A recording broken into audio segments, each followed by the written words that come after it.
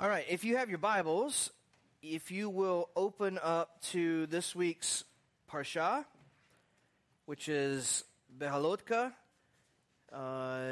we are going to be in Numbers chapter 8. So if you'll open up your scriptures, I will have the Parsha on the screen, but there's a lot of other passages we're going to read that will not be on the screen. I am really excited about this Parsha. You may not be as excited. You may go like, well, yeah, duh. But I got really excited when I came across this. But let's talk about the Parsha, just summarizing a little bit. Behalotka means when you set up, when you put together, when you assemble, in that vein. And there's a lot of assembling that goes on, or putting together, or setting up. There's a lot of setting up that goes on in this particular Parsha. So it's interesting that the Parsha opens with when you set up, or when you assemble, when you put together. And what's the first thing that it talks about, all of you that read the Parsha? The lampstand, the menorah, right? And so we can think, and we can kind of be settled on that and go, well, Behalotka, when you set up, has to deal with the lampstand. But this Parsha is so cool because the idea of setting up, assembling, putting together, that theme runs through the entire Parsha. And we see things happening over and over and over again. So this is the 36th portion in the year. And it's the third in the book of Numbers. So in this Parsha is covered the menorah, the consecration of the Levites, which is another setting up or assembling, and that's where we're going to focus on today, is the consecration of the Levites, the Levi'im. The institution of the second Passover, Pesach Sheni, which is really important. The pillars of cloud and fire that led the Israelites. And there's some really interesting stuff. If you haven't done a deep dive on the cloud and the fire, it's really interesting. Just for instance, one commentary I read said, or one translation I read said, it was a cloud that appeared as fire, or looked like in the form of fire. And I was thinking, how does a cloud look like fire? I don't know, it's just interesting. So it also tells about the silver trumpets. Now, I know that everybody in the Hebrew Roots movement, Messianic movement, we love the, what do you call this? Shofar, thank you. We love the shofar, right? We love it. We want to blow it all the time. We want to hear it all the time. And I guess like for some reason we have this mindset that like this is real, like Israelite in the desert, like this is real. However, the shofar is not actually blown as much in the Tanakh, in the Bible, as you might think it is. And really, what is the main sounding are trumpets, silver trumpets. And Hashem commanded Moshe to make 2 of these, and to blow them for departure when the nation was getting ready to move, and then also as a signal to war whenever they actually entered the land. They're actually silver trumpets. The sounds and the rhythms are the same. The sounds and the rhythms are very specific. There are 2 sounds that are mentioned in our Parsha. And when you read about the silver trumpets, it's going to say like long blast or short blast or something like that. Real kind of vague terms. And the actual terms are tekiah and teruah. And so the teruah, which we have Yom Teruah, the day of trumpeting, right, or the day of sounding. The teruah is the short staccato. It's actually 9 short staccato sounds that you hear when we blow it on Shabbat morning. And the tekiah is the long blast at the end. So at the beginning, when we blow shofar on Shabbat morning, you might not even have known this. Do you realize that there's a method to the blowing of the shofar that we do? It's on purpose, and it comes from the service, the liturgy of Rosh Hashanah, Yom Teruah. So we start with a tekiah, a long blast, and then there's 3 short blasts. Then there's a teruah, which is the staccato, the 9 staccato blast. And then the last one is called tekiah gedolah, which is the great blast at the end. It's in the Rosh Hashanah liturgy. We'll do it this year. It's called the last trump. Right? So really, really, really cool stuff. So that's talked about in this parsha, as well as how the Israelites are going to move out on their journey, which is another cool thing. How do you, when you think about the Israelites moving through the wilderness and marching in their journey, what kind of shape do you think about? Column, right? Like a long column, right? Anybody else? Or is that pretty much like everybody's got a column in their mind? Like a long snake? Making it like a herd, just like a crowd. Well, what's interesting, the reason why I asked that question is because the rabbis have thought a lot about this, of course. But what's interesting is that do you know which tribe moved first? Always first. No, they're always the first. They're not the firstborn, but they're the first. No, not the Levites. They're number 4 in the family. Think about Genesis and the blessings. Judah. You charismatics ought to know this because Judah means praise, right? And praise goes first, right? You Assembly of God people and Pentecostals, right? All right, sorry. So Judah always goes first. Who always goes last? Who was commanded to go last? Oh, this is a good one. Dan. Now, Dan goes last. Dan is a really peculiar study. Because Dan, I don't know. Dan ends up being one of the tribes that doesn't show up in the book of Revelation. Is that right, Revelation? Dan's just not there among the counting of the tribes. But in the Torah, in the commandment, Dan is, there's several different ways you can translate the name Dan. But one of the ways is like dragnet, or like the cleanup crew, kind of is kind of how to think about it. So Dan was the biggest tribe in numbers of the nation of Israel, of the tribes of Israel. Dan was put at the back, number 1, to be the rear guard, to watch for enemies that would try to attack from behind. Who is famous for that? We're told to remember to forget the Amalekites, right?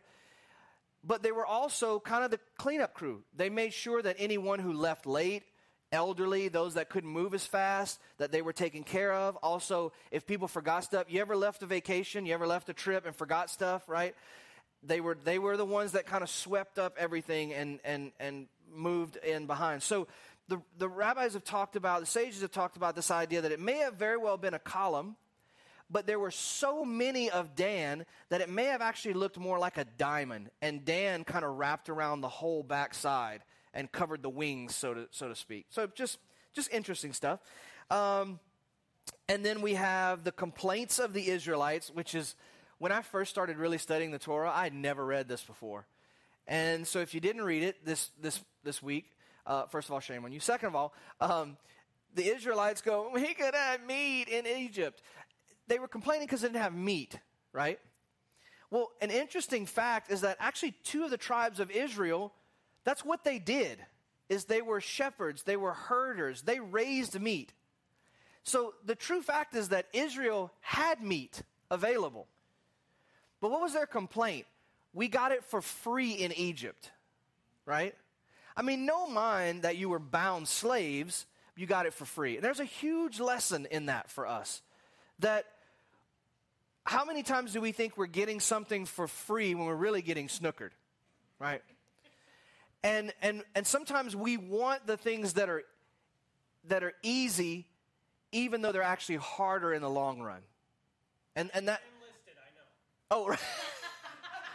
And all the active duty military said, "Amen." No, so this is a huge lesson for us in that. But they complain about not having meat, and there's one other thing in particular they complain about that I find really interesting. That they complain that they don't have leeks. Now, have you ever eaten leeks? Yeah. Is it something that you go like, man, it's been like 3 weeks and I haven't had any leeks. I really miss my leeks. Not like they're bad, but it's just like leeks? Like, I don't, okay, well, all right. If you're a soup person, I guess. So what I love most about this is God's response. And God goes, oh, you want meat? You're going to eat so much meat that it's going to come out of your nose. Literally, you're going to throw it up. It's going to make you nauseous. And this is one of those other parts of Hashem and his interactions with the people that I find really human in a way, really relatable in a way. Because how many of us as parents haven't said something close to that effect, right? And so that's an awesome part of the parsha. And then we have Miriam and Aaron speaking against Moshe, and Miriam gets struck with zarat, right? I want to stop calling it leprosy because we have that idea that it's like Hansen's disease, and that's not it. Zarat, which is a spiritual skin disease that comes from Hashem, usually for Lashon Hara, or evil speech. And I found something really, I'm just throwing at you all like weird kind of stuff, but just because this parsha is packed full of stuff. So the question is, what did Miriam say? Right? What did Miriam say that caused God to strike her with zarat? She spoke against Moses, the scripture says, on account of the Cushite woman. Well, who's the Cushite woman? His wife, except she's not from Cush. She's from Ethiopia. So what is going on here, and what did Miriam say? There's a little backstory behind Miriam. Did you know that the sages account the water from the rock, right? You guys know about the water from the rock, right?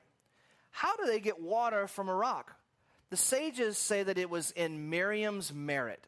Because of who Miriam was, and because of the woman of righteousness that she was, that's the way that God, her merit is how he provided water for Israel. So when Miriam gets struck with zarat, after whatever she said, which I'm going to give you an opinion I think is really interesting, whatever she said, Israel goes without water for that period of time because she's in isolation. Just an interesting backstory. So what did Miriam say? Well, one of the opinions, and there are a lot out there, as you can imagine, one of the opinions that I find really interesting is that she is, first of all, called a Cushite woman. She's from Ethiopia, right? And so why that thing? Well, because it was customary that a beautiful woman, as Zipporah was, would be called by a less beautiful name, kind of like a dogmatic term, as a way of referring to them. And it's just it was a cultural thing. It happens in the Torah, in the Tanakh several times. But you have Moshe. Moshe had to be available to hear the voice of Hashem at all times, right? In a split second, God could say, Moshe, say this. Moshe, tell the children of Israel this. Moshe, do this. Moshe, do that. Whatever. He had to always be, which in the Jewish understanding, which means he had to be ritually pure at all times. Now, what is one act between a husband and wife that causes you to become ritually impure? Making babies. Right. Thank you for that, because I was trying to figure out how I'm going to say this. Yeah, relations, right? And so the opinion is Moshe and Zipporah did not have relations for an extended amount of time while they were moving and while Israel was all this. And this is what Miriam spoke up about and kind of castigated Zipporah for not having relationships with Moses. And this is why, this is the Lashon Hara. Because what Miriam didn't understand is that she didn't have to be available to God at all times. Yes, she was a leader of Israel, her and Aaron, but Moses had a different thing going on. He was not just called at appointed times. He had to be on call all the time. Morning, noon, night, middle of the night. And so Miriam and Aaron had the privilege to be able to, have relationships with their spouses without having to worry about that. Moses did not have that privilege. You know how we've talked about radial kedusha, and the closer you get to the presence, the more responsibility and the tighter things get, right? This is a great example of that. Miriam and Aaron are definitely leaders of Israel, But Moses is just a little bit closer, and so there are certain things that he has to protect against. So, see that this Parsha's in like 4 chapters. There's a ton of stuff. But I want to talk today about the consecration and the ordination of the Levites. Balloon. Because there's something really fascinating in here. One of the questions that we get a lot and that we talk about a lot, and that even in Christianity we've wondered, is what kind of sacrifice was Yeshua? And we've talked about this. I did a whole couple of teachings on this, right? What kind of sacrifice was Yeshua? And most people, 9.5 out of 10, when you ask them what kind of sacrifice Yeshua was, they'll say what? Come on, be brave. Sin. A sin sacrifice, right? That is the majority opinion, and I'm going to say this as respectfully as I can, amongst people who know absolutely nothing about the sacrifices. This is the majority opinion. However, there are some big problems with that, right? Number one, what is the chatat, or the sin or purification sacrifice? Is it for intentional or unintentional sin? Unintentional. A chatat cannot atone for intentional sin. Cannot at all. Well, what is our problem? Is our problem intentional or unintentional? A little bit of both, but more intentional. So that doesn't work. It just, well, yeah, but, no, yeah, but. It just doesn't work. As a matter of fact, Israel gets in a lot of trouble with the prophets, with God through the prophets, because they're continually bringing chatat offerings and doing whatever they want to anyway, to the point where God says, I don't want your offerings and your new moons and your Sabbaths. Stop it all. Right? Is God saying he changed his mind on offerings? No, the offerings are not changing the heart of the people. And the people are sitting intentionally and then bringing an offering that is not meant to cover that, and they're not repenting, and the whole thing is all messed up.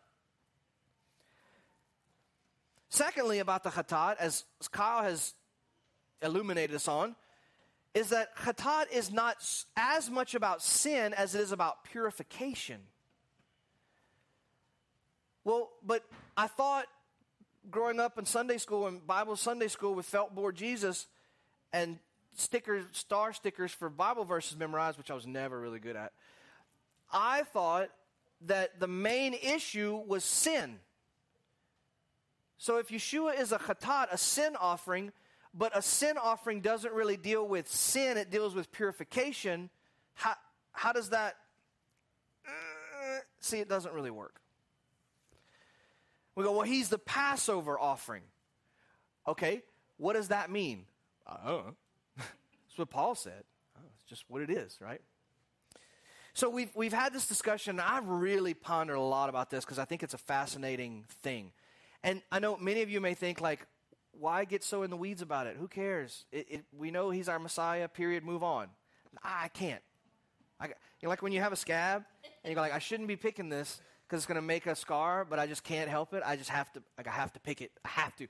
So this is how I am with certain topics, especially this one. So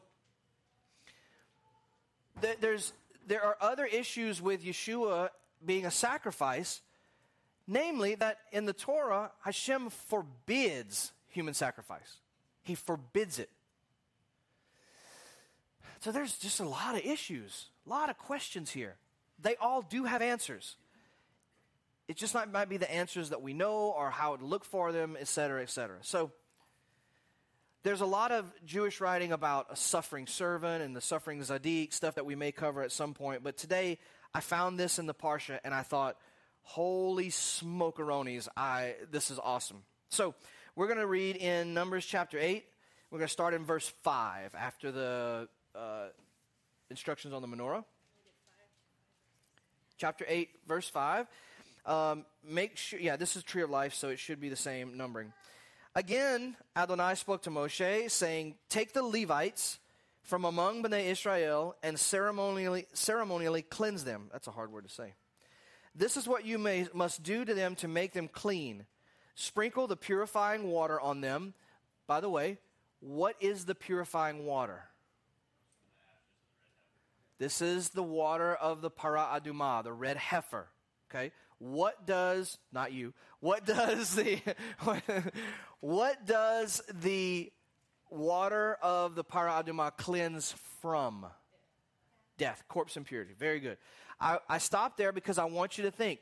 Sprinkle the water of, the waters of cleansing. That's not just any water. I want you to start connecting these things because these are threads that we need to understand.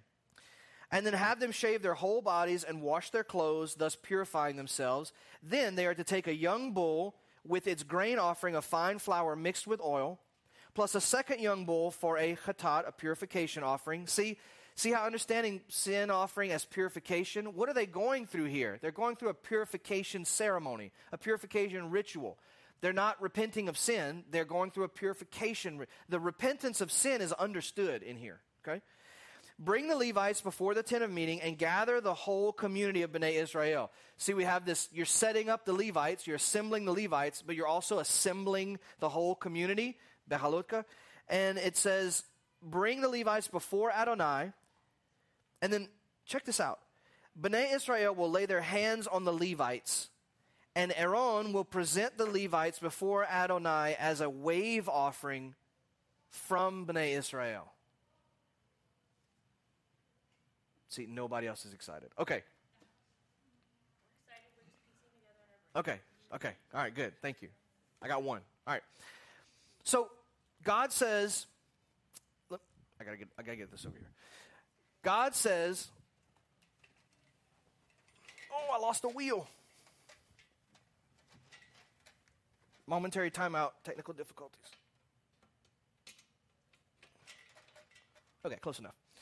God says, hey, I want all how ghetto is this? Okay. I want all the nation of Israel's firstborn to be mine, right? But firstborn messed up where? Son of the golden calf, right? So Levites stepped up. So God said, I'm going to take the Levites. We've heard this in Christianity a long time, but it's the same here.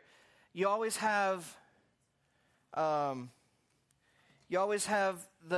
thing that God takes from a group. He takes some from out of them to send back to them, right? We've understood this in Christianity for a long time, that God uses one like you to save you. Which, the way we teach Genesis is the same thing. God creates humanity, right? He calls out Adam and Eve to be his representatives, sends Adam and Eve back into the garden where they model partnership with God for the rest of humanity. So this pattern fits all the way across. And so he says, bring them before Adonai and have the nation of Israel lay their hands upon them. Now, all of you good charismatics, what is this ritual about laying of hands? What is that about? Healing? Yeah, I mean, that's what we mostly are. Impartation. What else would you say, Christine? Sharing power. Okay. Authority. What else? What? Transferring. Yeah, transferring. Okay. When in the Torah, I'm thinking of two primary times or current occasions. When does the laying on of hands happen in the Torah? When an offering's presented, and what else? Anointing or ordination, right? Transferring that authority, those kinds of things. So, which one is this? It's both. It's both. The reason why I bring this up is because when we read that the nation of Israel, the children of Israel, laid their hands on the Levites, that doesn't really work in our understanding, because when we lay on hands for healing, let's say, you need somebody stronger in faith that's laying their hands on somebody weaker in faith generally. Generally. But here you have Bnei Israel laying their hands on their leaders. And so are they transferring some kind of authority or whatever? I think in a way they are. And this is the beautiful thing about the way that God is setting up this nation as opposed to the way it was in Egypt. In Egypt, they had taskmasters that they did not elect or want or whatever. People were placed over them.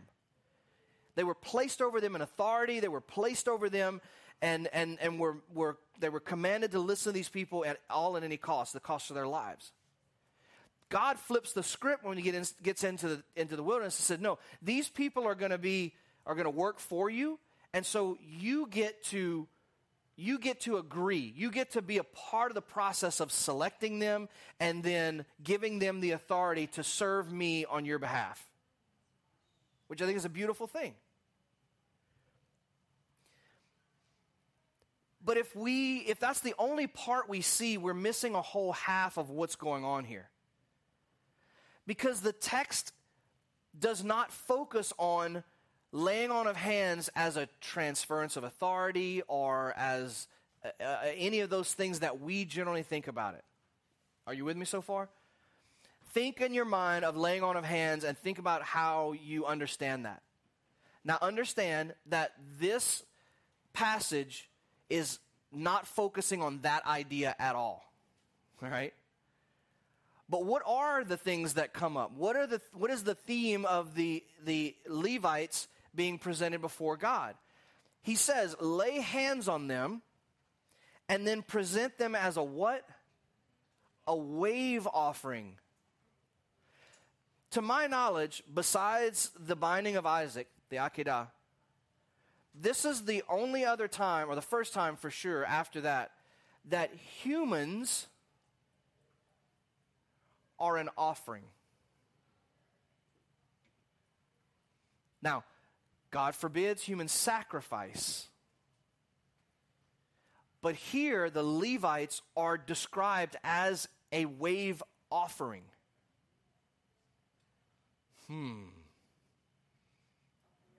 See why it's exciting? Oh, it's exciting. Okay, so as a wave offering from Bnei Israel. So the nation is giving the Levites as a wave offering. We're going to talk about wave offering in a minute. He says, then they may go about the work of the service of Adonai. The Levites are to lay their hands on the heads of the bulls, use one for sin offering, a hatat, and the other for an olah, burnt offering to Adonai to make atonement for the Levites. Have the Levites stand before Aaron and his sons and present them as a wave offering to Adonai. There it is again. In this way, you are to set apart the Levites from Bnei Israel to be mine. After you have purified them and presented them as a wave offering, okay, we get it, right? It's 3 times now. The Levites will come and do their work at the tent of meeting, for they are the ones from among Bnei Israel given to me in place of all the firstborn wombs of Bnei Israel. I have taken them for myself. Quote, for every firstborn among Bnei Israel is mine, whether human or animal. On the day I struck down the firstborn of the land of Egypt, I sanctified them for myself. So I'm taking the Levites in place of the firstborn of Bnei Israel, and I'm giving the Levites as a gift to Aaron and his sons from among Bnei Israel to do the work on behalf of Bnei Israel in the tent of meeting, and to make atonement for them so that there would be no plague among them for coming too close to the sanctuary. Now, who's the them here? Not the Levites, but everybody else.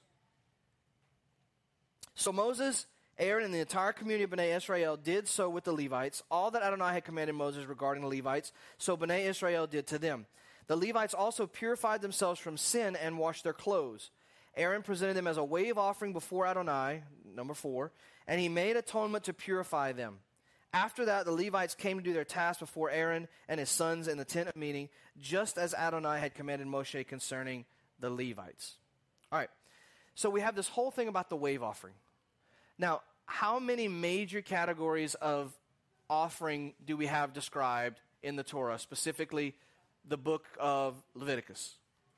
5, right? The first 5 chapters of Vayikra describe the main types of offerings, and I'm not going to write those down. Those are olah, the burnt offering, right? I'm not going to get these in order. Then the shlamim, the peace offering. Then the mincha, or the fellowship offering, grain offering.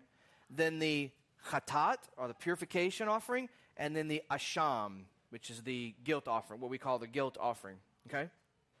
So, thanks to my teacher, Joe Good, I have this handy-dandy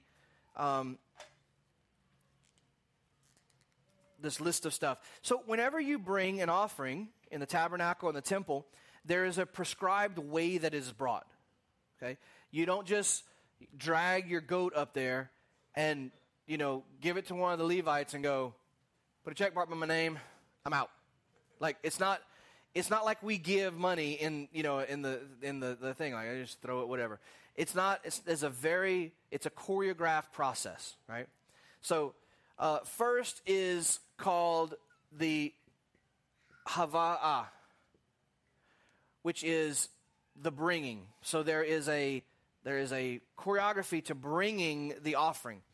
Second is the semicha. Semicha is the laying on of hands.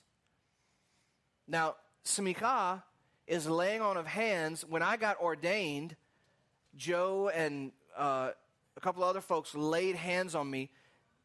Smicha is also thought of as authority, right? A teacher in Judaism doesn't teach. They're not able to teach. They're not allowed to teach unless they have smicha, which is one of the issues that Yeshua dealt with. They go, well, like, how can he teach like this? He's from Galilee, right? In other words, where does his smicha come from? It's a big deal in Judaism. See, in Christianity, anybody can open a church and do whatever they want. But in Judaism, there is a tradition and there is a line, there's an accountability that someone from above you or someone from before you has to give you smicha, has to give you authority in order to teach. And that comes through the laying on of hands like we talked about before. So the second part is smicha, where you lay on hands. The third part is called vidui. We've talked about vidui before. This is confession. Now, the confession does not always mean you're confessing sin. If it is that, it is that. But not every offering has to deal with sin, right? Matter of fact, only like maybe 2/5. Maybe. Depending on how you think about the last two. But the vidui is just, what is the purpose of this offering? Why am I bringing it? Who am I? Son of, daughter of, whatever. And why am I bringing this offering? It may be a testimony for God's goodness, of thanks, or whatever it might be. Next, 4 is the shkita, which is the actual slaughtering. Shkita is the slaughtering. A kosher butcher is called a shochet. Shkita, shochet, okay?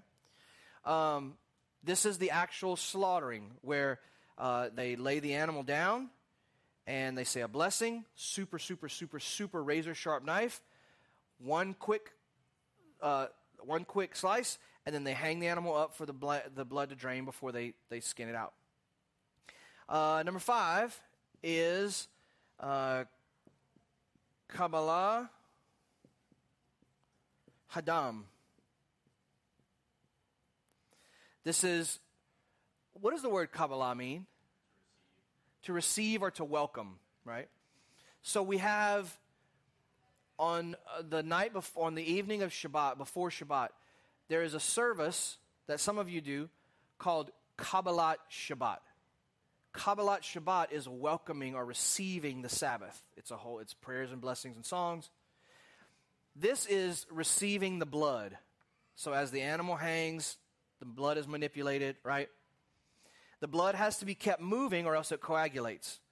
Next is holakha. Well, we know this word. What does holakha mean? To walk. So this is where the blood is taken from the animal and it is moved around and it is walked to where? The altar, right? Okay. Number 7 is called zerikah. Zerikah is the actual sprinkling of the blood, and the blood is thrown on the altar. Okay, so you see this progression that happens during every offering. Number 8. This is a long one. Shefichat. Shefichat Sheraim. Sorry if you can't read that. I'm running out of room. Shefikat Shiraim. I'll have this later if you. This is pouring out the leftover blood. Now, where do you pour out the leftover blood? Base of the altar. There are drains in the base of the altar that go down and out into the Kidron Valley. And there's a whole system. It's really fascinating. Okay, do y'all have this top part for those of you that are taking notes? I don't have a thingy. Here.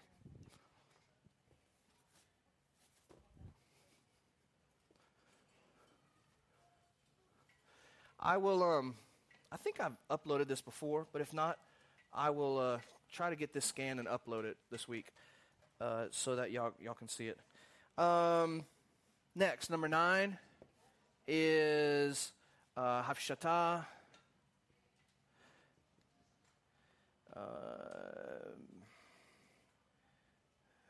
Venituak.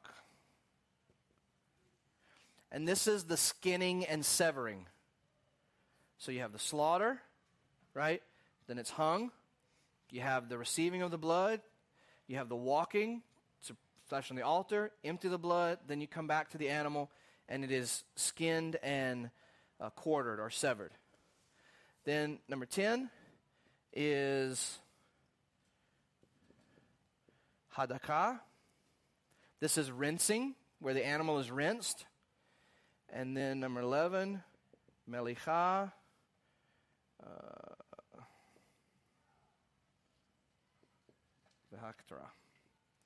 This is the salting and burning. So, see this whole series, 11 steps to how you bring an offering and how it works. Now, there's one step in here that is not mentioned in this list that does show up throughout the Torah.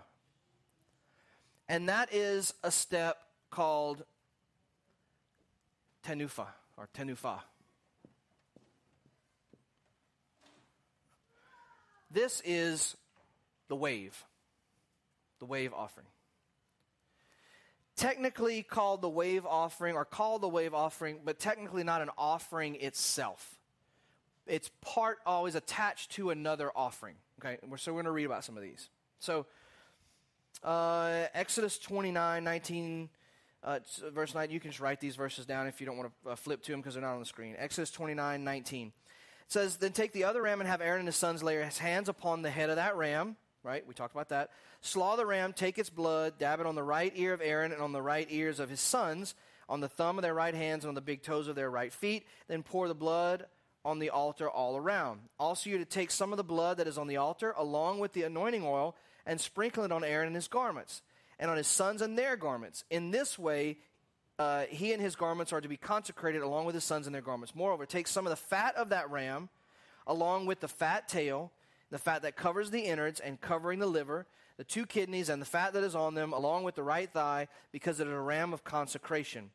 Also take 1 loaf of bread, 1 cake of oiled bread, and 1 wafer out of the basket of matzah that is before Adonai.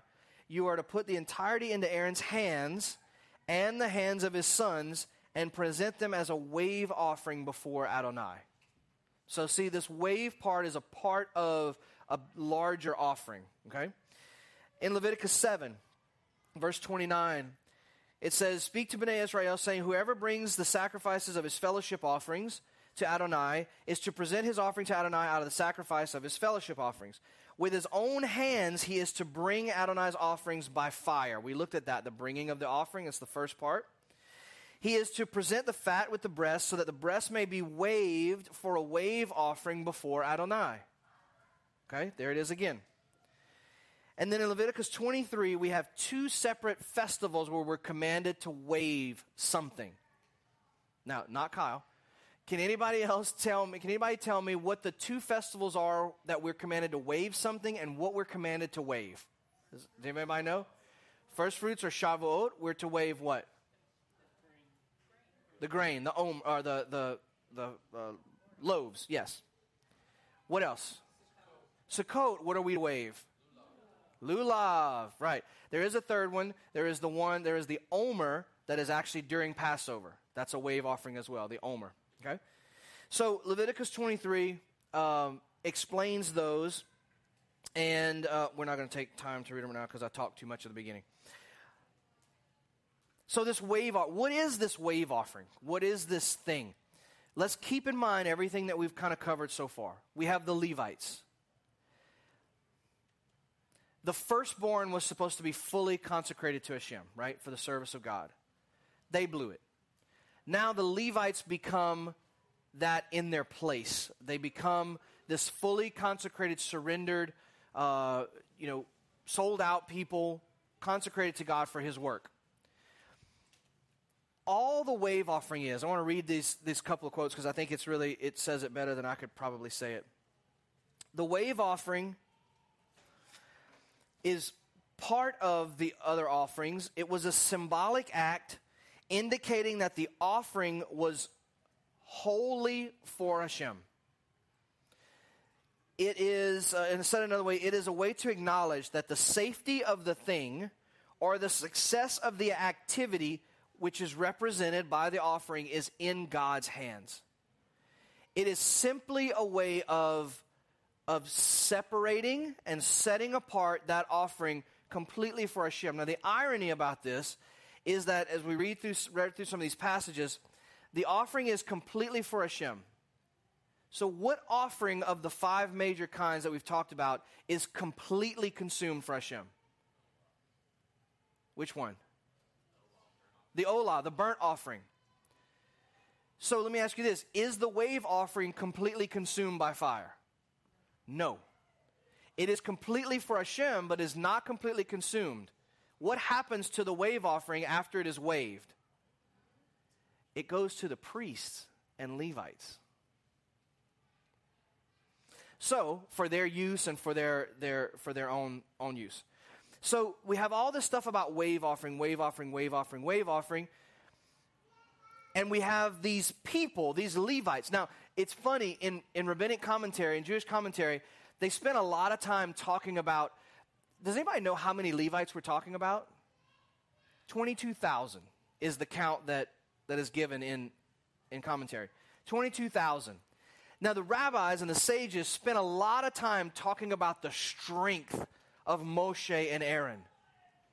Being able to physically wave 22,000 Levites before Hashem. I just think that's fantastic.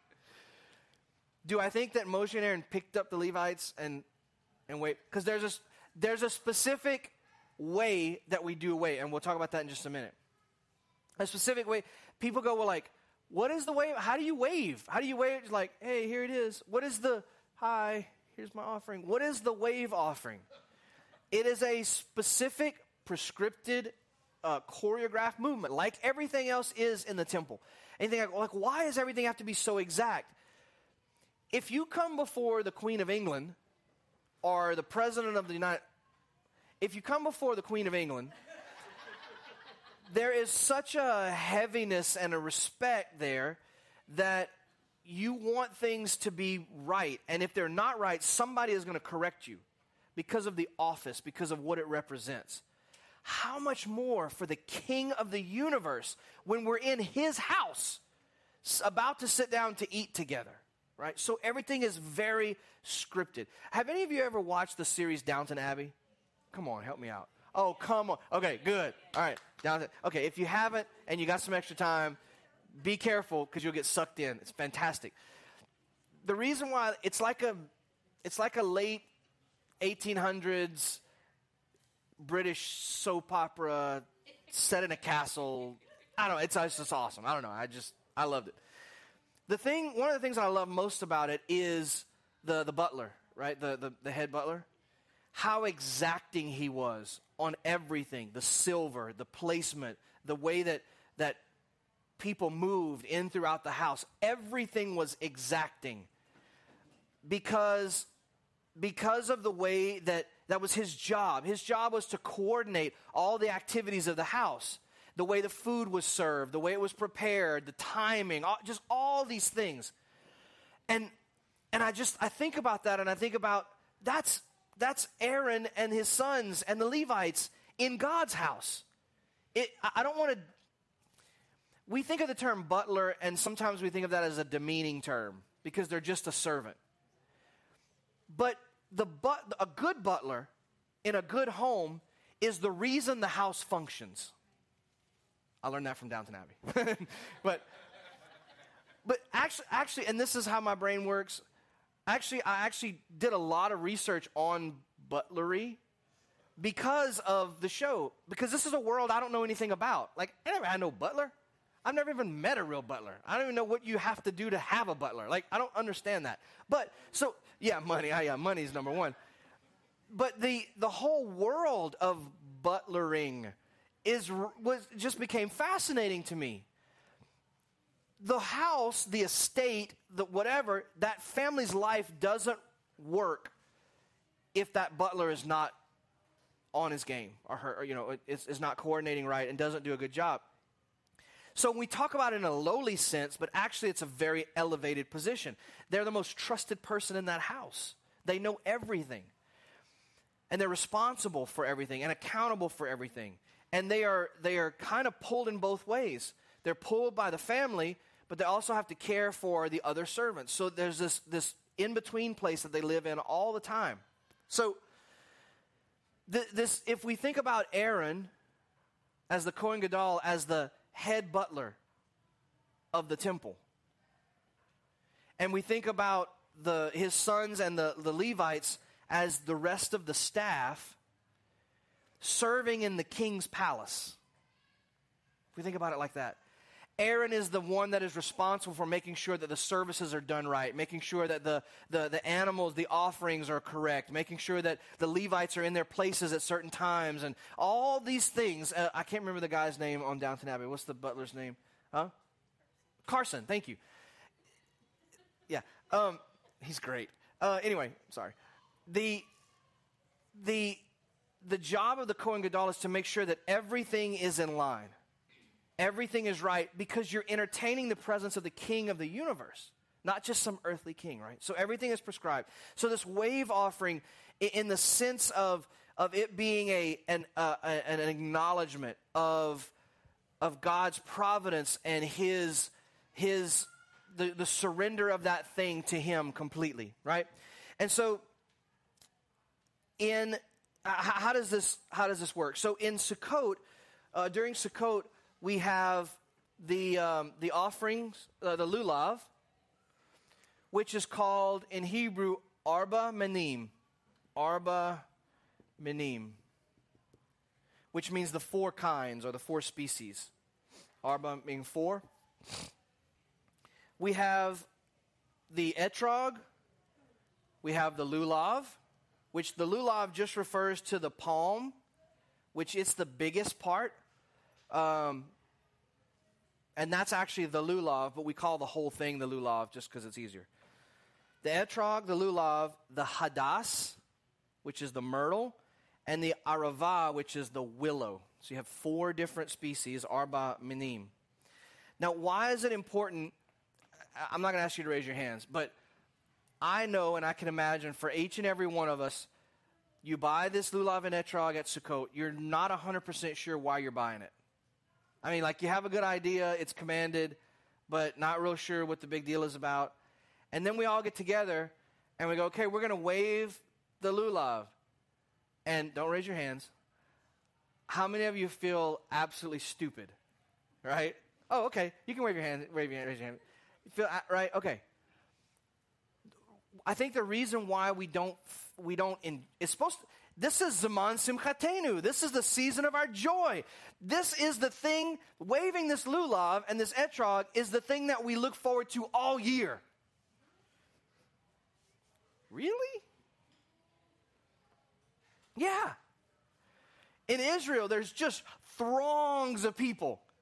And people spend weeks. They go to the shuk, to the market, and they look at the myrtle, and they go, oh, no, not that one. They look at all this myrtle, all this lulav, all this hadas, all these etrogs that are, and they like you've seen the movie that we watched with what is it? Ushpizin. Like with like the jewelers thing. But this is a thing.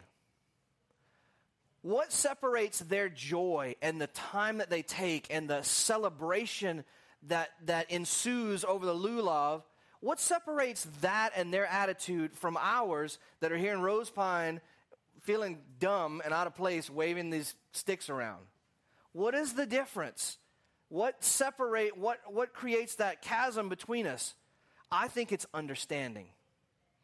I think it's knowledge and understanding. Why are we doing this? This doesn't make any sense. Now, understand, again, that the waving is a symbol to God of complete surrender of that thing, of what that thing represents. That it is a dedication only for Him, okay? Now, how do we wave? There is a specific way that we wave any part of an offering, and that is always facing which direction? Guess. East, always facing Jerusalem, right? Always facing Jerusalem. If you're in Jerusalem, you face the Temple Mount. If you're in the Temple Mount, you face the altar in the holy place. Yeah, the holy place, right? Yeah, you get it. So we're facing east. So first, we wave 3 times to the front, 3 times to our right, 3 times behind us, 3 times to the left, 3 times above us, and 3 times below us. If you don't recognize, that is all-encompassing, right? This is that complete submission and complete and total giving over of whatever we're offering to Hashem. So to wrap this up, let's just talk about specifically Sukkot. Think about the significance of this wave part, as we talk about Pesach and the Omer. We're told that on the morrow after Shabbat, whatever that means, we're to go out, right, and get an Omer, and we're to wave it before Hashem. What crop is Israel waving before Hashem? Barley. The first of the barley harvest. So what does that tell us about waving the barley harvest before Hashem? It's a recognition, a physical way. This is the beautiful thing about the Torah. It's a physical way of reminding ourselves that we have nothing. We would not have this barley were it not for the providence of Hashem. And it may seem like, oh, well, that's kind of silly. I can just thank Him in my heart. You can, but eventually, as human beings, you're going to get to where your heart forgets to thank Him. Don't believe me? Think back on your life.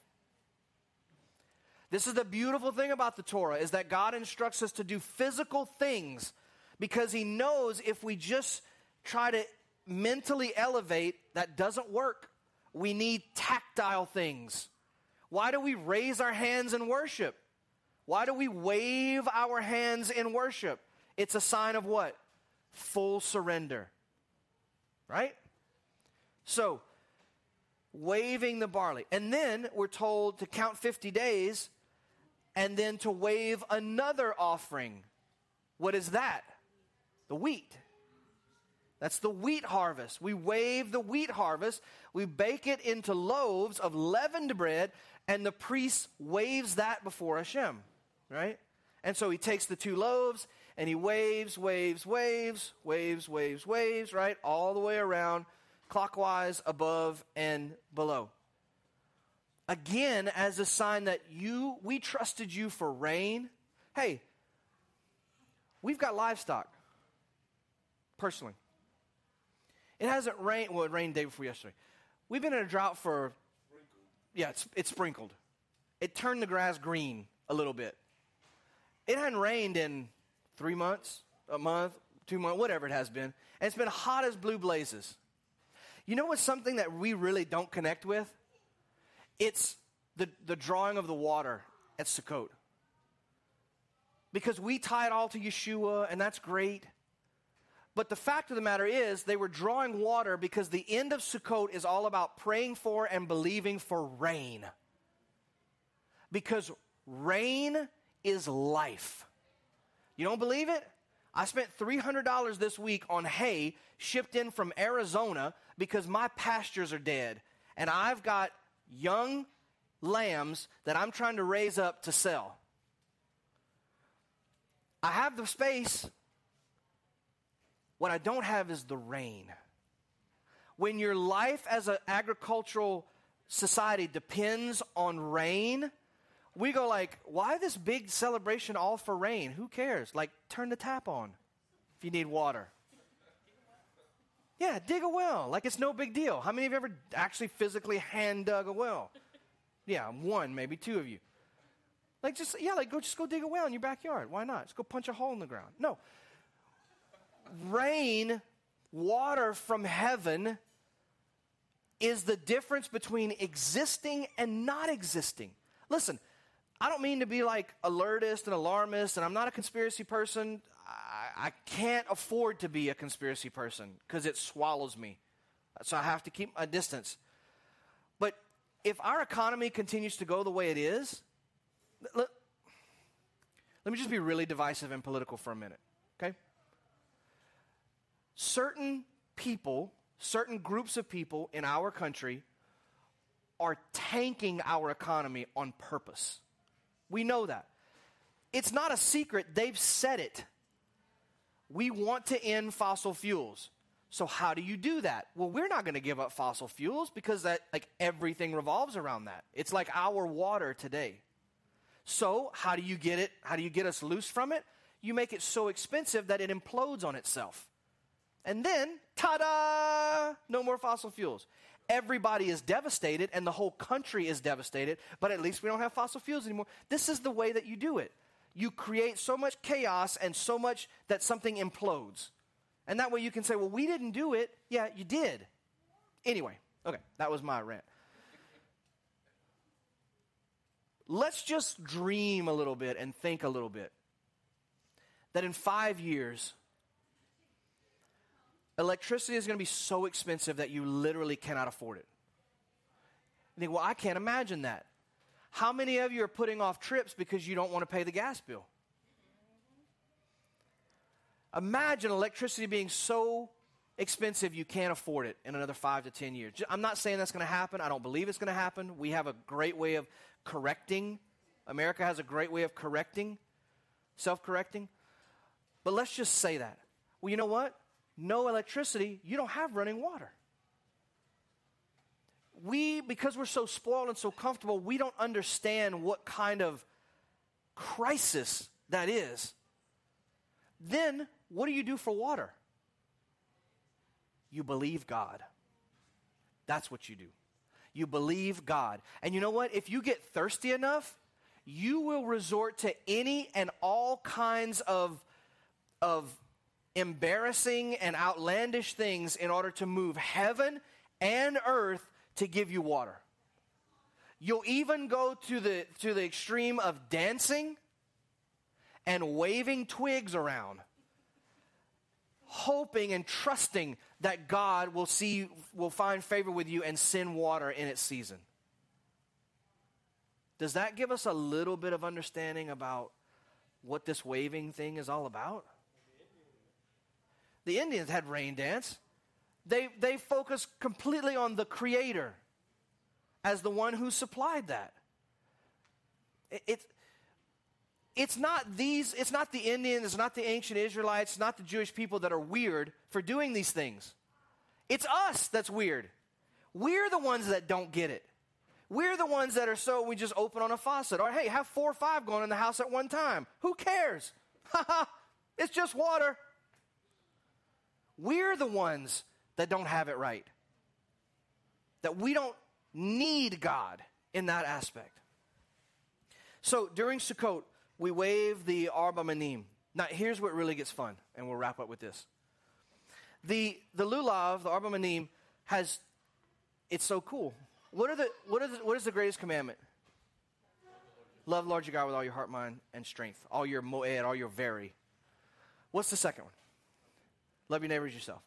Did you know that Judaism teaches that the lulav has 2 functions? That it teaches us how to relate to others and how to relate to Hashem. man, that Yeshua was a smart dude. No, he lived in a culture that understood these things. So I can imagine that when the question was posed to him, hey, great teacher, what is the greatest commandment? The lulav would have been in his mind. Because it relates to other people and it relates to our holiness before God. So in relation to others, the etrog, the citron, has a good taste and a good fragrance. It represents a person with both wisdom in the Torah and good deeds. The hadass, the myrtle, has a good fragrance, but it is inedible. It represents a person who has good deeds, but lacks wisdom. The lulav, the palm, is edible, but has no smell. This represents the person with wisdom, but without good deeds. You know those people. They know it all, but they never do anything with it. Lastly, the aravah, the willow, has neither taste nor smell. It represents a person with neither good deeds nor Torah learning. So, we have our lulav, and we're waving it before Hashem, doing Sukkot. I'm going to let you simmer on this. Knowing what we know about the wave offering and what we know about this aspect of the lulav, what does that teach us? What is that supposed to teach us? That's your homework. What about relationship to self? I love this. The etrog, the citron, represents the heart. The seat of our emotions, our mind, our will. The hadass, the myrtle, has leaves shaped like an eye. Be careful, little eyes, what you see. The date palm, the lulav, represents the spine, the backbone, the core, strength. It's where our actions come from. And lastly, the aravah, the willow, represents, its shape looks like lips, represents our speech. So as we're waving the lulav, knowing what we know about waving, there's a lot to think about. See, it's not about just shaking stuff. Shaking it. You shake a lulav, it's going to fall apart. You shake an arba minim, you know, those of you that have owned one, you know how delicate they are. How delicate are these parts of our lives? So delicate that if they're not in full submission to Hashem, they bring destruction. There are so many connections to be made here that I just want you to simmer on this week. Back to the very beginning. This, besides, like I said, the binding of Isaac, the Akedah, this is the first time and the only time that I know of, I'm sure there are others that I haven't come across yet, where people are talked about as an offering. Why is that so important, and why is that so intriguing to me? It's intriguing to me because Yeshua as a sacrifice has so many problems. But Yeshua as an offering, as a korban, and we've talked about this before. Korban meaning to draw near. That's what korban means. Yeshua being a korban, drawing us near to the Father. Not only initially, but every day, every moment, continually, as we think about his life and his teachings, continually drawing us near. He is truly the eternal offering. When Shaul says sacrifice once for all, we've interpreted that to mean, oh, he put an end to sacrifices. I don't read it like that. He's an offering once for all, meaning continually. He's continually drawing us, continually connecting us, continually bringing us closer to the Father if we'll listen to him and follow him. Much like the Levites in our Torah portion.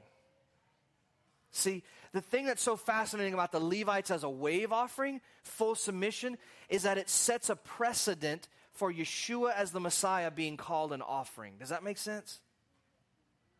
Because what we have created in Christianity is the law and the sacrifices that we're given to appease an angry God, or, at worst, to manipulate him like a spiritual genie.